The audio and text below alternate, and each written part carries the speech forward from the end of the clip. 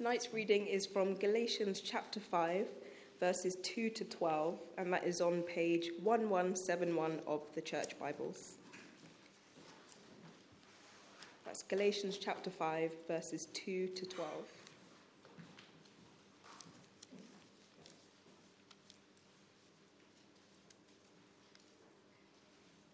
Mark my words. I, Paul, tell you that if you let yourselves be circumcised, Christ will be of no value to you at all. Again, I declare to every man who lets himself be circumcised that he is required to obey the whole law. You who are trying to be justified by the law have been alienated from Christ. You have fallen away from grace. For through the Spirit we eagerly await by faith the righteousness for which we hope. For in Christ Jesus, neither circumcision nor uncircumcision has any value. The only thing that counts is faith expressing itself through love. You are running a good race. Who cut in on you to keep you from obeying the truth? That kind of persuasion does not come from the one who calls you. A little yeast works through the whole batch of dough. I am confident in the Lord that you will take no other view.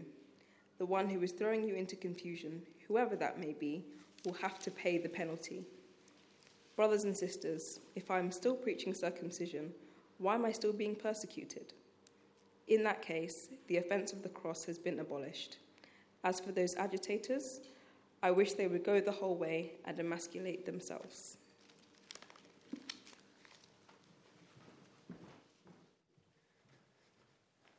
Thanks, Elikam. It looks like Christmas has come early.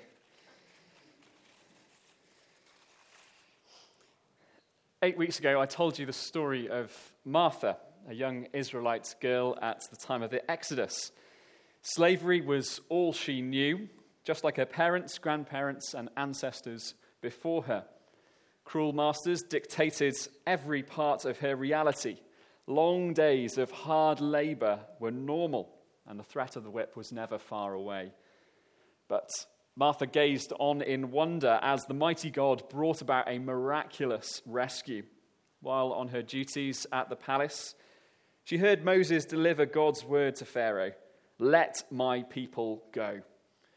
She was grossed out by the frogs and the flies. She was scared by the darkness, and she was confused by the lamb's blood on the doorposts. But after all those plagues, one thing was clear. They were leaving Egypt. They were free. The Israelites marched out of Egypt carrying gifts of silver and gold from their neighbors. They laughed and danced and worshipped. But after a few days, Martha's parents noticed something worrying. Instead of wearing the colourful dress that her mum had made her, Martha still wanted to wear her old grey uniform. And instead of laughing and playing with all the other kids her age, Martha just went off on her own to make bricks out of straw and clay. So her father went out to her. He sat down next to her in a pile of drying bricks and said, "Martha, my child, you are free. Why are you still living like a slave?" Last week we read in Galatians chapter 5, we read verse 1. It is for freedom that Christ has set us free. Stand firm then, and do not let yourselves be burdened again by a yoke of slavery. And our verses this evening very much follow on from that. I realize that it's not in our reading, but I want to sit in verse 1 for just a minute, even if that means I'm a little bit rushed a bit later on. Because I think we've grasped what it meant for the Galatians to be going back to slavery. I think we've grasped that. The agitators teaching gospel plus law, them going back to slavery, adopting circumcision, food laws, festivals. But I think we still need to grasp where we are gripped by old chains. We still need to grasp the sense of joy and relief at our freedom. Let me summarize with 3 chains that we might wear. First,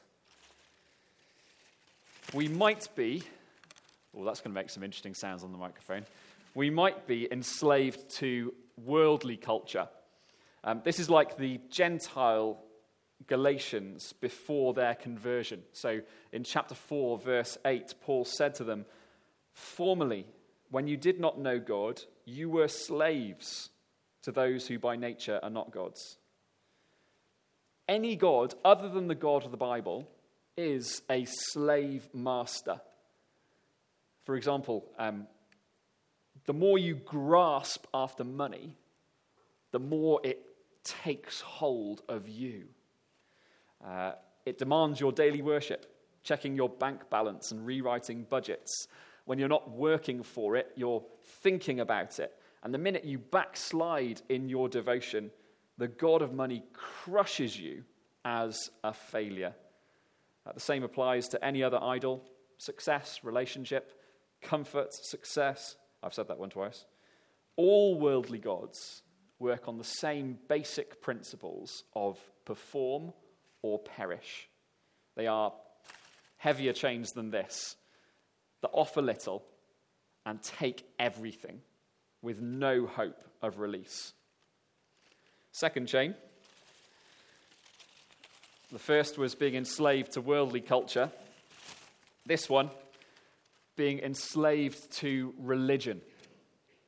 This is what the agitators from Jerusalem were trying to impose on the Galatians.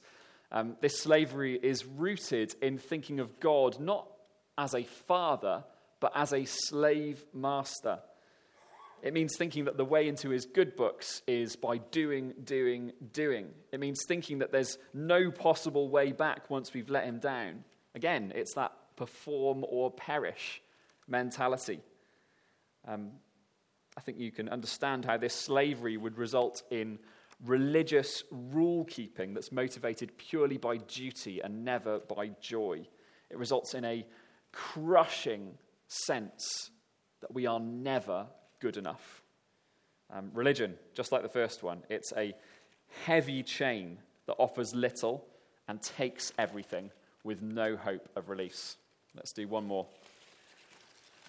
We might be, if I can keep them all on. All right, let's go for an arm chain here. We might be enslaved to church culture. So far, worldly culture, religion, thirdly, church culture. Again, as the Galatian Gentiles were tempted to believe, we might think we need the gospel plus certain cultural markers in order to be included in God's family. For them, that was the gospel plus Jewish cultural markers.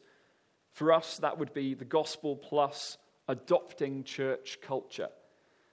This slavery means you're only part of the in crowd once you accept the gospel and have a university degree. This slavery means you leave people out when they've accepted the gospel but aren't from the right background. This slavery means feeling like you have to dress and speak a certain way in order to be welcome. Individuals can wear this chain. Whole churches can wear this chain. Again, it is a heavy chain that offers little and takes everything with no hope of release. I'm going to put these down for a minute.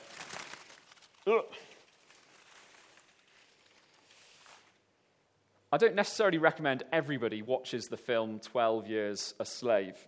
It's a heavy watch. It's based on the autobiography of a guy called Solomon Northup.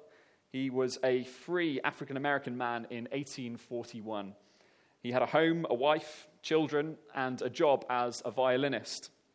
And yet 2 men con him, drug him, and deliver him over into a succession of really devastatingly terrible situations over the course of 12 years. Thankfully, in the end, he is released and gets to go back to his family. But what sticks with me from that film is his utterly helpless desperation the moment he realizes that he has no way of getting word to his family to let them know what's happened. He has no way of getting word to any authority that might be able to secure his release. Terrible, And I make no apology for comparing the sort of physical slavery that people like Solomon experienced to our spiritual slavery. Whether we recognize it or not, an even more desperate captivity was and maybe still is ours. Enslaved to worldly culture, enslaved to religion, enslaved to church culture. If you're still wearing any of those chains, be free. It is for freedom that Christ has set us free. On the cross, he took every single one of those chains on himself and broke every one of them. I would break them, but I'm not Jesus, and I'm not 100% confident that I'd actually be able to pull those apart. If you haven't put your faith in him yet, you are still weighed down by heavy chains. But the moment you put your faith in him, every chain is broken. You'll be free from the oppressive worldly gods of money, power, and comfort. You'll be free from the crushing sense of not being good enough. You'll be free from the need to fit the mold in order to belong. Free from sin, free from death, free from law. If you'll only put your faith in Jesus. Now, if you have been set free, don't be a Martha. Don't go back. And that's the purpose of verses 2 to 12 in front of us this evening. Here we find 3 big reasons to stand firm and not let ourselves be burdened again by a yoke of slavery. We'll put the first of those reasons up on the screen. Firstly, don't go back to old chains because the consequences are devastating. The particular old chain that the Galatians were tempted to be burdened by was circumcision. And you might know that in the Old Testament, circumcision was a marker of belonging to the Jewish nation, the people of God. Paul refers to it as a work of the law.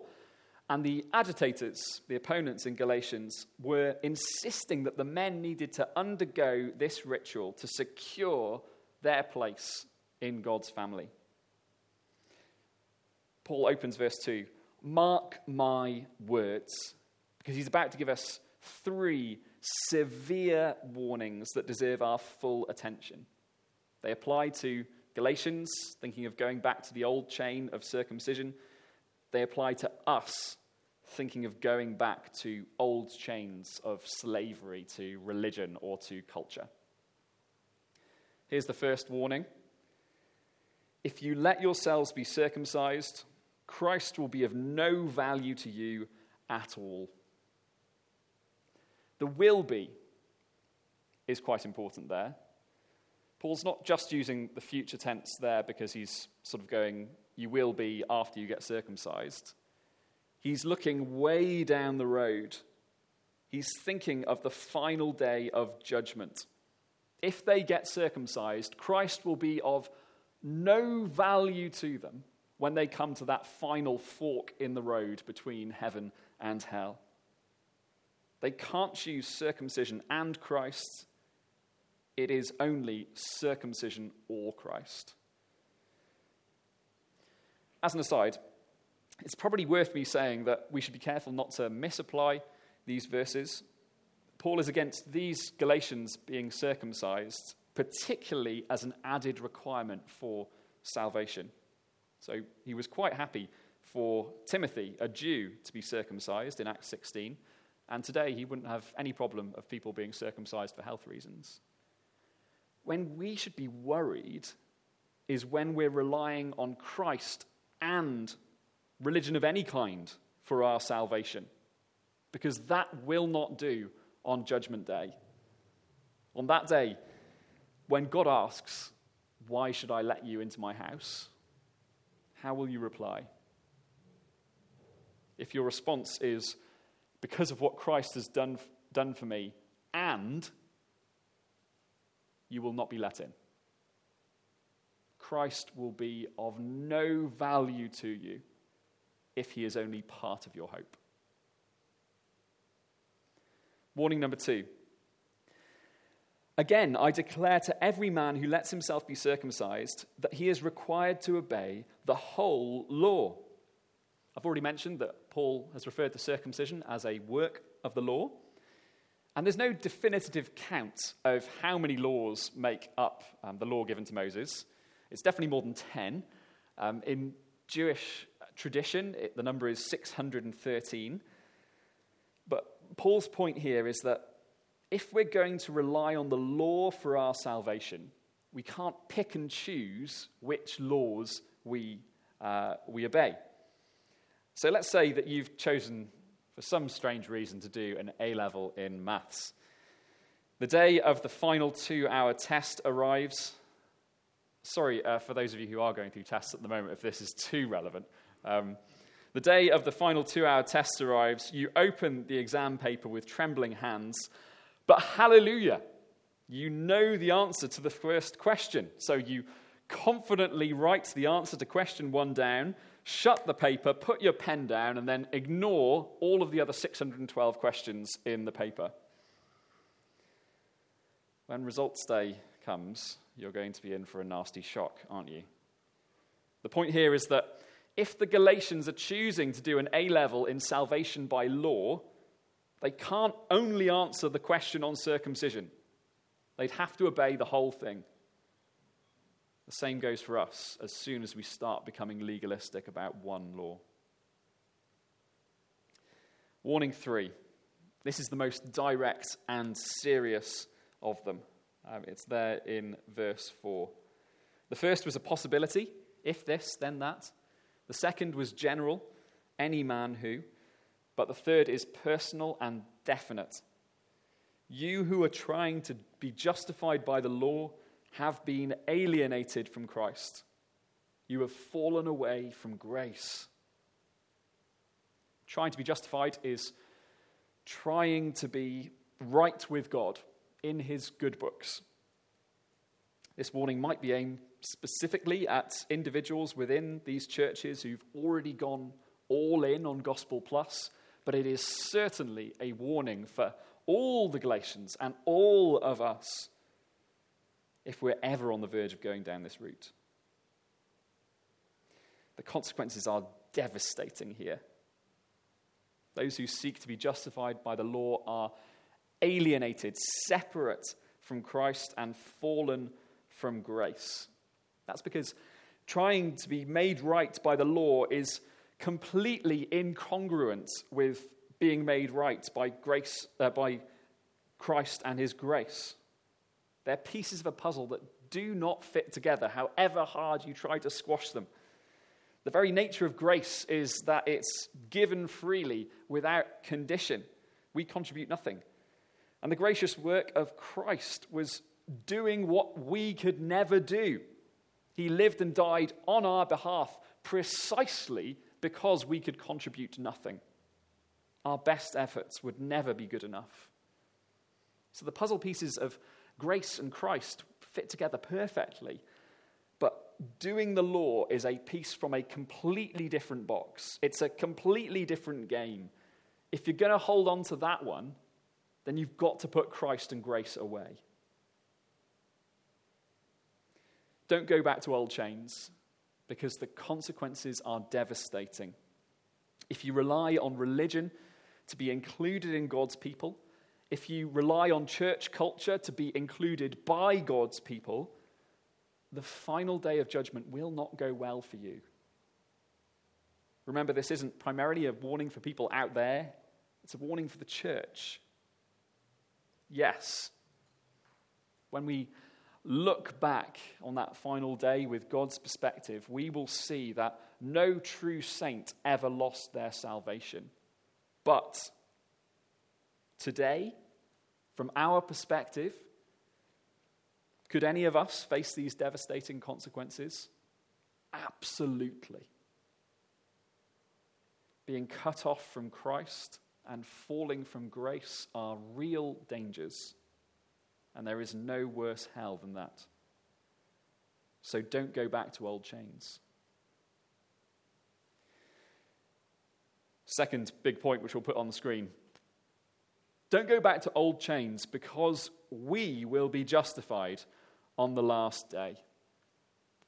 Verse 5 says, we eagerly await the righteousness for which we hope. I said earlier that this paragraph is focused on the final day of judgment. And just in case you need a bit more convincing on that, Paul uses the word for eagerly awaiting 5 other times in the New Testament. And every single time it's focused on this final day. What we're eagerly awaiting and hoping for on that final day is righteousness, according to this verse. This is something we all long for, whether we acknowledge it or not. We long to be good enough for our boss, good enough for our parents, good enough for our partner. We long to be good enough for our own expectations of ourselves. Yet, however hard we try, it's never quite enough. Our memories for rejection are really long, aren't they? We remember being rejected at job interview. We remember the time that our love interest said no thanks. We remember when we disappointed our parents. Not good enough, not good enough, not good enough. And that rejection hurts so much, I think, because underneath it all, we suspect that they might be right. One of the Holy Spirit's main jobs is conviction. We're not good enough for God either. But we are eagerly awaiting and hoping for righteousness. On that final day, we must all appear before the judgment seat of Christ, Christians included. But that will be a wonderful thing, because whatever rejections we have faced, we will hear the verdict of God Almighty: good enough, righteous. This is my beloved son. This is my beloved daughter, with whom I am well pleased in Christ. Of course, in one sense, in an important sense, Christians have already been justified. We have been declared righteous, but on that day we will be confirmed righteous. We will be forever good enough. Don't go back to old chains, because we will be justified on the final day. But who's the we? If you look again at verses 2 to 4 in your Bibles, you'll notice that the pronoun is you, you, you. And in verse 5, it switches to we. Who is it who will be justified? Who is it that's waiting for righteousness? Again, it links back to verse 1. It is for freedom that Christ has set us free. This righteousness is for those who've been set free by Jesus, not those who live enslaved to religion and culture. And verse 5 and 6 reinforce this with all the Galatians-y words that we've come to know and love over the past few weeks. Through the Spirit, by faith, in Christ Jesus. The law has nothing to do with it. This righteousness comes through the Spirit. Circumcision is irrelevant. This righteousness is for those who are in Christ. Good works are nothing. This righteousness is by faith. Although at the end of verse 6 there is another worthy aside. While we are saved by faith, not works, we are saved by a faith that works. So genuine faith will always express itself in love. That's what you see at the end of verse 6. So if you want to be good enough, don't go back to old chains. Those old chains of religion and culture. The Spirit, faith, and being in Christ, it's all you need. If you have that, you too can wait with certain expectation that your Father will declare you righteous and welcome you home. Don't go back to old chains, because the consequences are devastating, because we will be justified on the final day. And finally, don't go back to old chains, because this confusion doesn't come from God. Ahead of the 2011 World Athletics Championships, everyone was really excited by the rivalry in the 110-meter hurdles. Liu Jiang of China was the former Olympic champion. Cuba's Dayron Robles was the defending world champion. Both throughout the year had been swapping fastest times. The starter's pistol fired, and both of them were running a good race. But on the final hurdle, something strange happened. Liu had all the momentum. He was edging ahead. Victory looked certain. His technique over all the previous hurdles had been perfect, but suddenly he stumbled, slowed, and Robles took the win. Only on the replay did the mystery of what happened become clear. On the last but one hurdle, the Cuban athlete swung his arm out towards Liu into his lane. Then on the final hurdle, Robles' arm did the same thing. It cut across Liu, knocking his arm and throwing him off balance. He cut in on him to keep him from winning the race. And obviously, he had to be disqualified. That's what we see in verse 7. You were running a good race. Who cut in on you to keep you from obeying the truth? That sort of race is probably Paul's favorite metaphor for the Christian life. And in this race, the agitators cut in on the Galatians, causing them to stumble and throwing them into confusion. But Paul wants them to recover their stride pattern and keep running. So he tells them that this confusion doesn't come from God. He states it directly in verse 8. That kind of persuasion does not come from the one who calls you. Then he illustrates it in verse 9, switching from athletics to baking. I love that variation. It's great. In the Bible, yeast is often a metaphor for something negative or something small that has a big effect. So Jesus talks about the leaven of the Pharisees, for example. In this case, the yeast represents the false teaching which started small but spread through the whole loaf. This focus on law has spread into their preaching series. It's spread into their small groups. It's spread into their youth and children's ministries.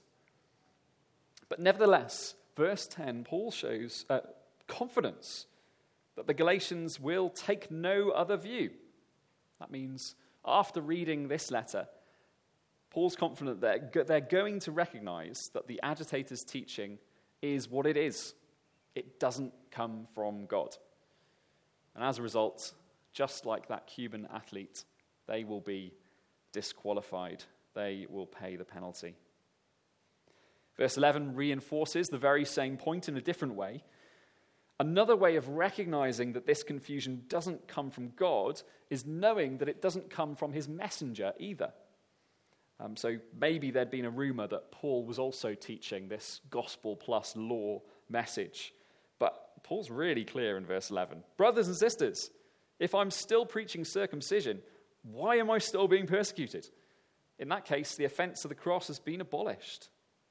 He doesn't preach gospel plus.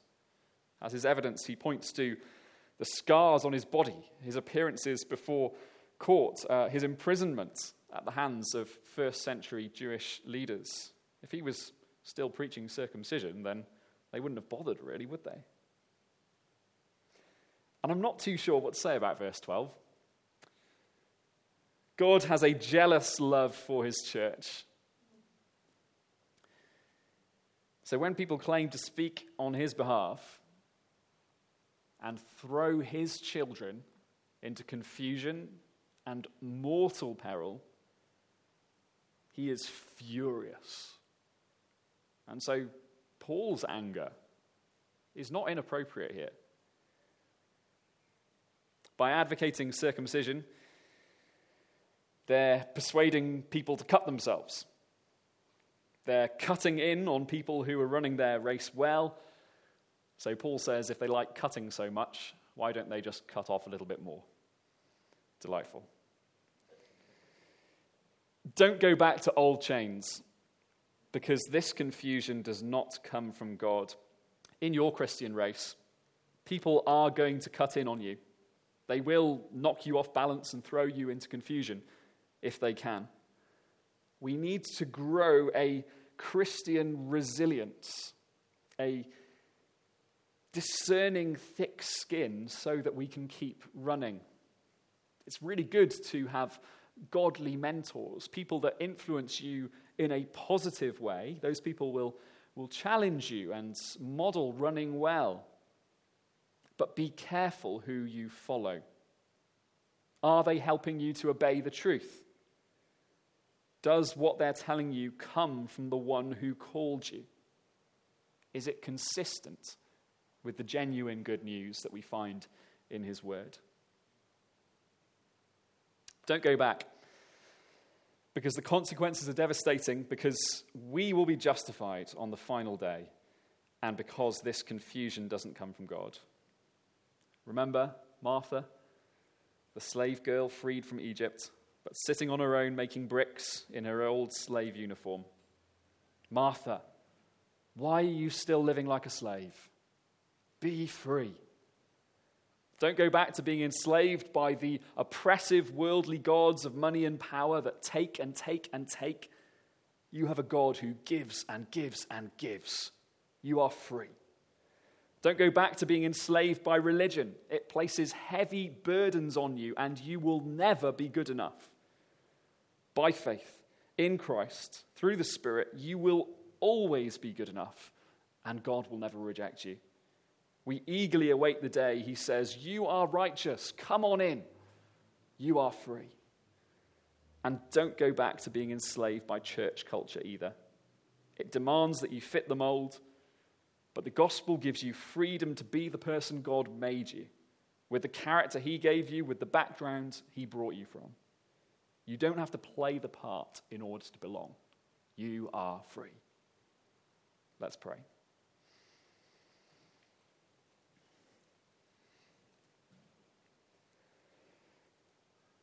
Father God, thank you so much for the freedom that we have in Christ.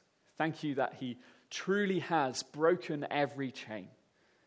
Thank you that we no longer have to bow before the oppressive gods of this world, the oppressive god of religion or church culture. Thank you that we are free to life in the Spirit. Thank you so much that you have declared us righteous and one day will confirm us righteous.